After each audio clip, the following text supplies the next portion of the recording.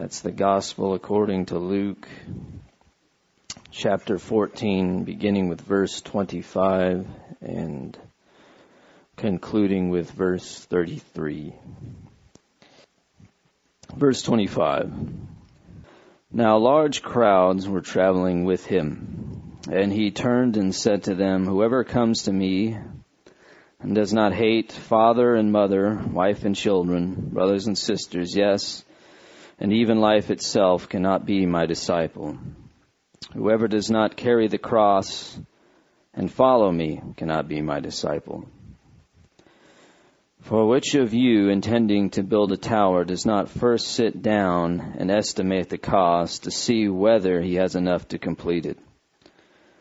Otherwise, when he has laid a foundation and is not able to finish, all who see it will begin to ridicule him, saying, 'This fellow began to build, and was not able to finish.' Or what king going out to wage war against another king will not sit down first and consider whether he is able with 10,000 to oppose the one who comes against him with 20,000? If he cannot, then, while the other is still far away, he sends a delegation and asks for the terms of peace. So therefore, none of you can become my disciple if you do not give up all your possessions." I've noticed that often, but not always, Jesus has some very subversive things to say in the Gospels.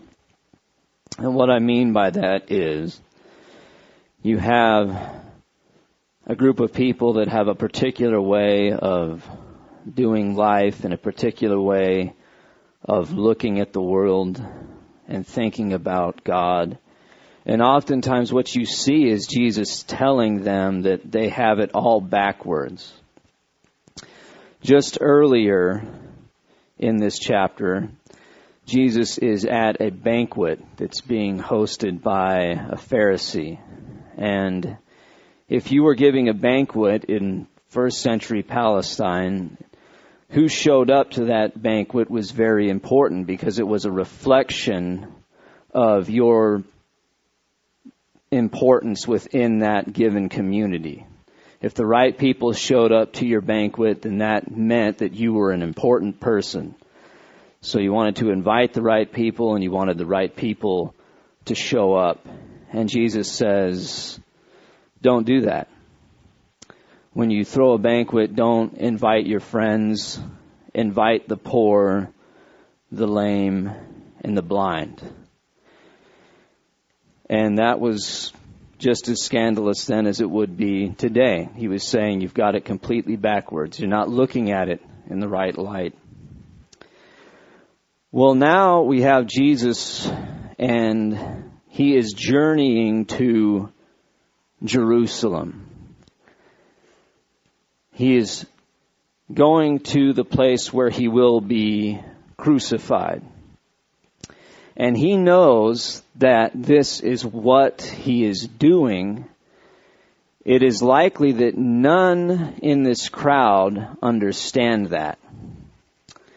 It is very likely that many of the people who are following him at this point have this expectation that when Jesus reaches the city, he's going to overthrow the temple authorities, he is going to become king, and he is going to subdue Rome. And then these people who are following him might have the expectation that they will be privileged people once he establishes his kingdom. The kingdom that Daniel prophesied about in chapter 2, filling the whole earth. And at this point, Jesus turns around at this crowd and he cracks the whip. He says to them, first, whoever comes to me and does not hate father and mother, wife and children, brothers and sisters, yes, and even life itself, cannot be my disciple. Now, we've looked at this verse several times over the past few years. I've preached from it. I think Kyle Logan was here and preached from this text, and I think Bill's alluded to it as well. So I think we know by now But when the Lord uses the word hate here, of course, he does not mean to look on with disdain or to treat maliciously. He means that your primary allegiance has to be changed. The impulses that we have to love our parents and to love our brothers and sisters are not contemptible. They are good, but they can be impediments to us entering the kingdom of heaven if they prevent us from following Jesus Christ. He is the master. And then he says something incredible. Whoever does not carry the cross and follow me cannot be my disciple. Now, the commentaries that I've read, the commentators that I've looked at, seem to be in an agreement when they say that to a first century Jew, this was not just a figure of speech like it is to us today. When Jesus is saying you must carry your cross, they would have understood what that meant. They would have understood that he's saying you must live as people who have been condemned to death. In other words, if you're living like that, certain things are not going to be very important to you, like your social status and stockpiling possessions, getting as many toys as you can. If you're truly living like one who is condemned to death, like one who is carrying the cross, your life is going to have a brand new focus. It's going to be seriously adjusted. He's telling the crowd that they must do this. Then verse 28 through verse 32, he gives the example of a tower and of a king waging war. And it's the same basic formula that we're being confronted with here. If you are embarking on a demanding enterprise, you had better estimate the cost accurately and honestly. You had better estimate your resources accurately and honestly, because if you miscalculate, it will end in shame and embarrassment. And again, our family connections and our worldly possessions might help to advance us in this age, but they are inadequate resources to bring us into the kingdom of heaven. And then he rounds this passage off with verse 33. So therefore, none of you can become my disciples if you do not give up all your possessions. Now, different scholars have had different things to say about this verse. Joel B. Green, who wrote a very good New Testament commentary on Luke, seems to suggest that when Jesus said this, at least in its immediate context, he was not referring to a potential reality. In other words, he wasn't saying merely you must be willing to part with all that you have in order to be my disciples, but he was actually saying that this is a defining characteristic of a disciple, someone who has left everything to follow Jesus Christ. And he doesn't say whether the same implications would hold true for us in the 21st century, but he says, at least in its immediate context, that's what Jesus is referring to when he's talking to this large crowd following him. N.T. Wright has this to say about the passage. The same is true of possessions. Many of Jesus' followers then and now have owned houses and lands and have not felt compelled to abandon them. But being prepared to do so is the sign that one has understood the seriousness of the call to follow Jesus. Any of us at any time might be summoned to give up everything quite literally and respond to a new emergency situation. If we're not ready for that, we are like the tower builder or warmonger who haven't thought through what they are really about. So the way that N.T. Wright applies it to us is to say that is our situation, that we need to be willing to part with everything that we possess in order to be true disciples of Christ. Now, let me just lay my cards out on the table this morning so that I don't misrepresent myself.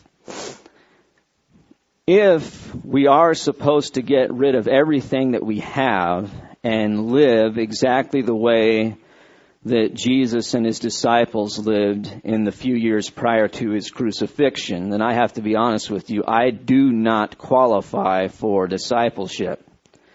I live in a spacious 4-bedroom house. You walk in, you will see very comfortable furniture. We have a pantry full of food. We have closets full of clothes. We have one closet that's filling up with little baby clothes. And we've got money in the bank. Now that's where I'm at. And when I say that, I'm not trying to justify the way that I live or recommend it. And I'm not trying to condemn it either.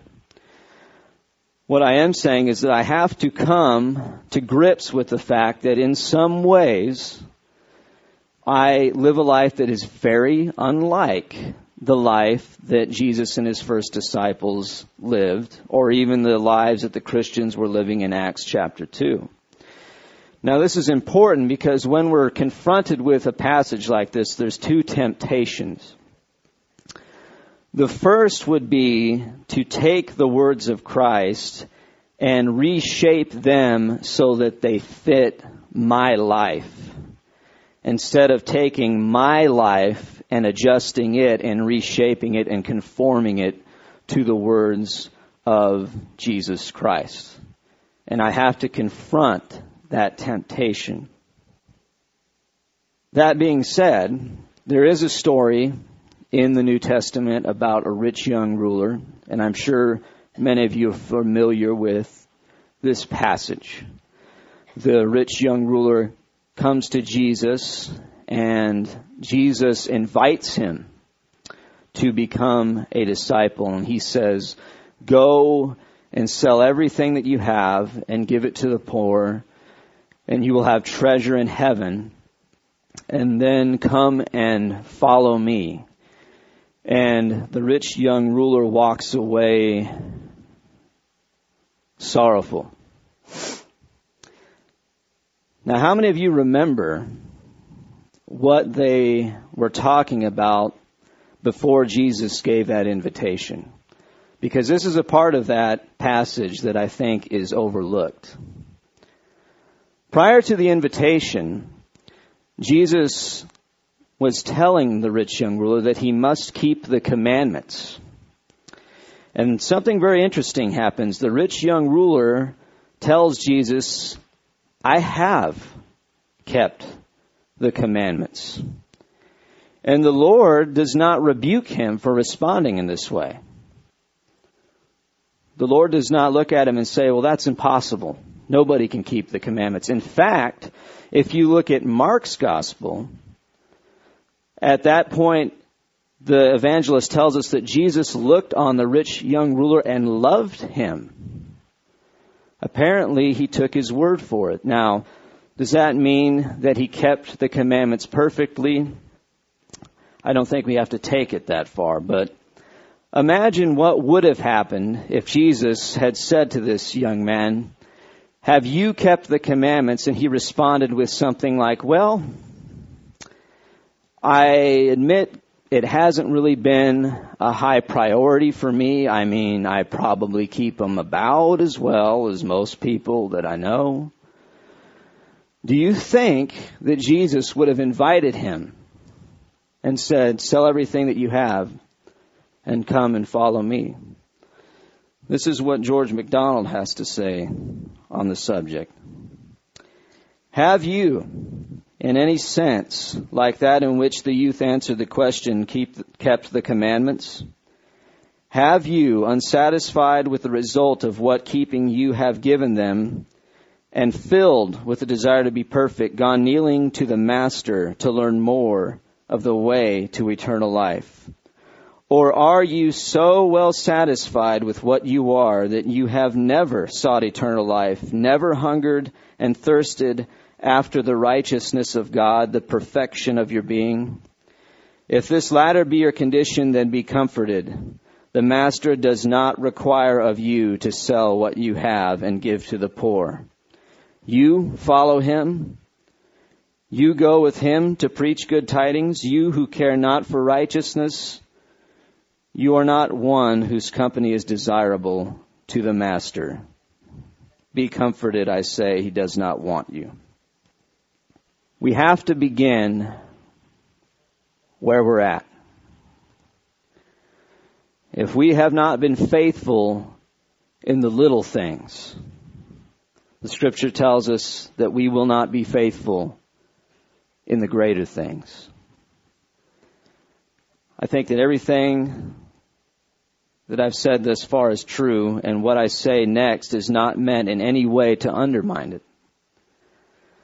But I do want to go on next to say that there is also another temptation that confronts us, especially when we're dealing with the demands of discipleship and the conditions of life that a disciple must accept. And that is, there's a temptation, a very serious one, to lose our focus. And what I mean by that is to forget the reality that we are completely dependent upon God in all things. You see, the beauty of the Christian religion, and yes, I will use that word religion, even though it makes some people very upset. The beauty of it, and what makes it different from other philosophies and religions, is this, that other philosophies and religions begin with you and what you have done and what you can do. But Christianity, the starting point for Christianity is what God has done. That's where it starts. We love because what God has done, because God has first loved us so much that He sent His Son into the world to rescue us from exile and from the slavery of sin. That is what God has done. It is finished, and everything else follows from that. When I was a young man in church, and I'm sure I'm not the only one who's done this, so I'm not trying to brag about myself or anything, but I can remember being a little boy. At offering time, the plate was being passed around, and I remember looking at that plate and thinking, I would really like to put something in that offering plate. And then a little light bulb came on over my head, and I realized I don't have anything to put in that offering plate.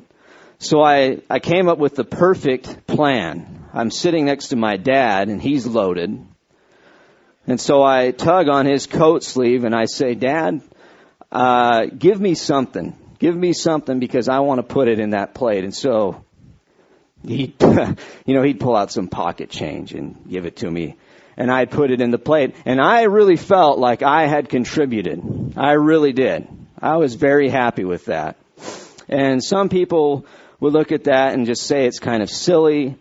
Some people would mock it, say that it's childlike, it's just naive. But I want to tell you that picture is a very precious and beautiful picture because it points to a very precious and beautiful reality that we can only give to God that which He has already given us.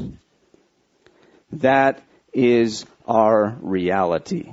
Now, what are the conditions of salvation that are laid out in Scripture? The Apostle Paul makes it very clear in his letter to the church in Rome, chapter 10, when he says, if you confess with your lips that Jesus is Lord and believe in your heart that He has raised Him from the dead, then you will be saved. Now that is a major life adjustment, because who is Lord before you confess that Jesus is Lord? You are. It's like the two cities that St. Augustine paints for us in his brilliant book, City of God. You have Babylon, the city of destruction, and then you have the city of God. And we used to live in the city of destruction, of faithlessness and idolatry. And there I reigned as king, and I would do as I wanted. But when I confess that Jesus is